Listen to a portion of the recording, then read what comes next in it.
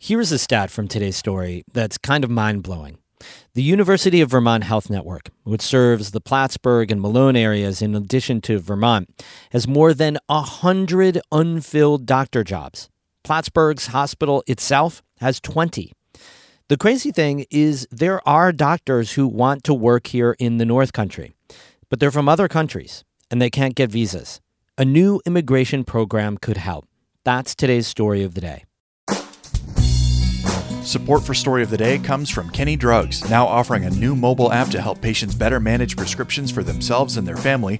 More at kennydrugs.com. And Clarkson University, offering over 95 programs of study with campuses in the Hudson Valley, Central, and Northern New York. More at clarkson.edu. Hey, I'm David Sommerstein. It's Friday, December 8th. First up, St. Lawrence County's first state-licensed cannabis dispensary opened its doors yesterday afternoon. Todd Moe visited the highest peak on Market Street in Potsdam after a ribbon-cutting ceremony with local officials. Tyler, who lives in Canton, was one of those waiting in line to enter the new store. Viva la resistance. No, it's about time, man. It's good.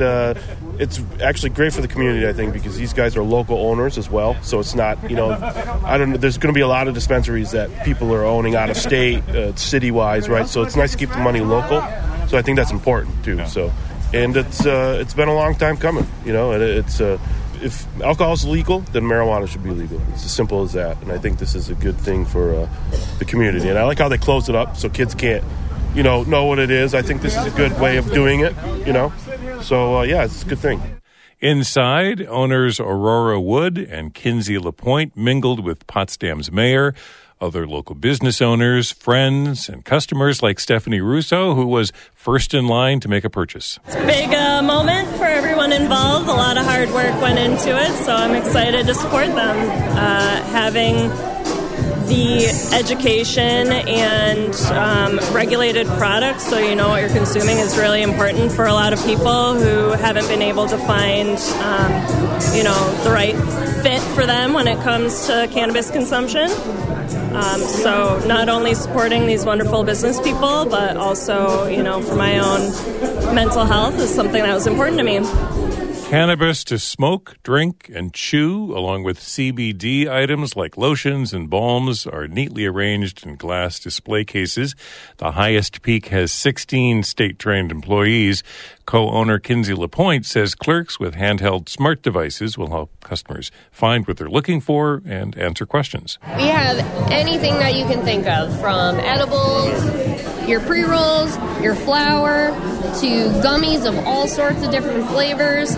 If you're into tinctures, we have that. We have beverages. So, if you want to just sip on something, those are a good alcohol replacement. Sales will be strictly limited to those 21 years and older under state law, something owner Aurora Wood takes very seriously.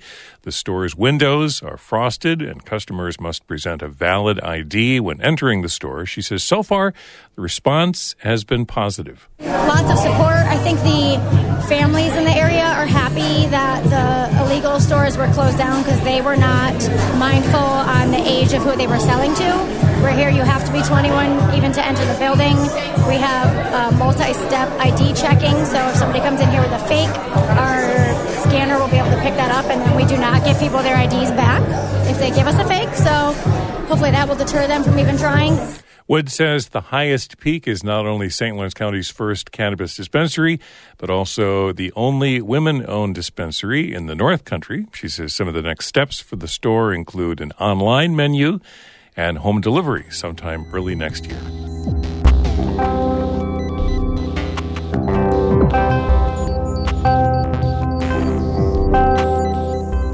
There's a big shortage of physicians in rural areas across the country, and the North Country is no exception. It's a problem that'll take more than one solution to fix. The newest fix aims to increase the pool of eligible doctors from other countries. Kara Chapman has more. International med school students usually study here under what's called a J-1 visa. Once they finish, they're required to go back to their home countries for 2 years before they can return to practice in the U.S., unless they get a waiver. But those are in short supply. Each state can only recommend up to 30 doctors per year to get those waivers. And that's not a lot when you have hundreds of hospitals and health centers like New York does. So we've always used the strategy of apply for one. That's Lisa Van Natten. She's the director of medical staff recruitment at Champlain Valley Physicians Hospital in Plattsburgh and Alice Hyde Medical Center in Malone. And, we've thought in the past about applying for 2, but then you'd be competing against yourself. Van Natten says they could even use more than 2. She says it's frustrating when the applicant pool is pretty vast. There are many, many J-1 visa applicants that come across our emails to our recruitment team on a daily basis. But things are about to change. There's a new program that doesn't have a cap on the number of waivers. It's run by the Northern Border Regional Commission, or NBRC. The NBRC is a federal-state partnership. It focuses on economic and community development in parts of New York, Maine, and New Hampshire, and all of Vermont. The commission announced the program at CVPH this week, and Van Natten was excited. I told them I might come in doing cartwheels. So the waivers would go to physicians who agree to practice for 3 years in rural and underserved areas in NBRC's region.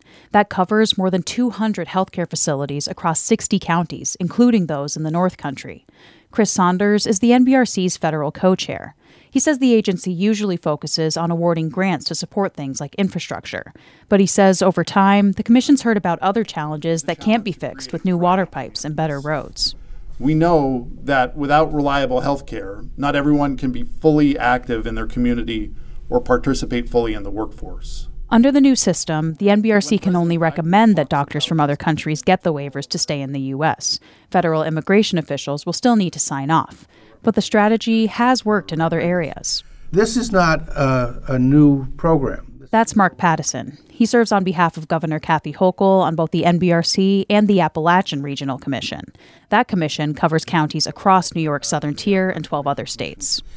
We have a long history of being able to use this program to enhance and amplify the opportunities in the Appalachian region. The Appalachian Regional Commission set up its own waiver program more than 30 years ago.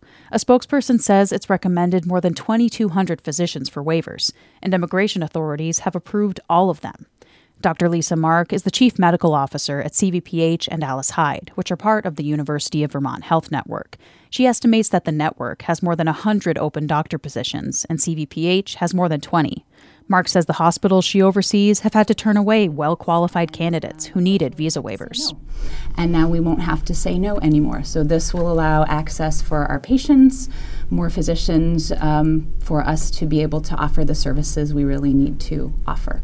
But Pattison emphasizes that this new program is just one piece of the puzzle. He says other needs like broadband, housing, and childcare still need to be addressed. So this is not the solution. It's one part of a way to address the shortage of healthcare workers. Still, Chris Saunders from the NBRC says he sees something bigger with the launch of the waiver program. He says it has widespread bipartisan support. That includes the Biden administration and governors and members of Congress from both parties, like Representative Elise Stefanik. We're all pulling in the same direction on a program that is blending together healthcare and immigration, some controversial topics. And to me, that's no small feat and reason for optimism about our ability to work together in service of the people who live in this region. At this point, the NBRC's applications are only open to physicians who will practice primary or psychiatric care. The commission says it may expand the program to some specialty care applications sometime in 2024. Doctors who come in under the new program will most likely start next summer. Kara Chapman, North Country Public Radio, Plattsburgh. We have more news through the weekend on our website, ncpr.org. Remember, if you want to listen to Story of the Day on your own time, not at 5:48 weekdays and all things considered, you can. Subscribe to the podcast. Have it delivered to your device of choice for free every weekday and listen when you want. You can binge them all on the weekend or whatever. Go to your podcast app and search for NCPR Story of the Day or go to ncpr.org/podcasts. Music today by Alan Dunham of South Glens Falls and Jared Sommerfeld of Potsdam. I'm David Sommerstein, Have a great weekend. I'm David Sommerstein, North Country Public Radio.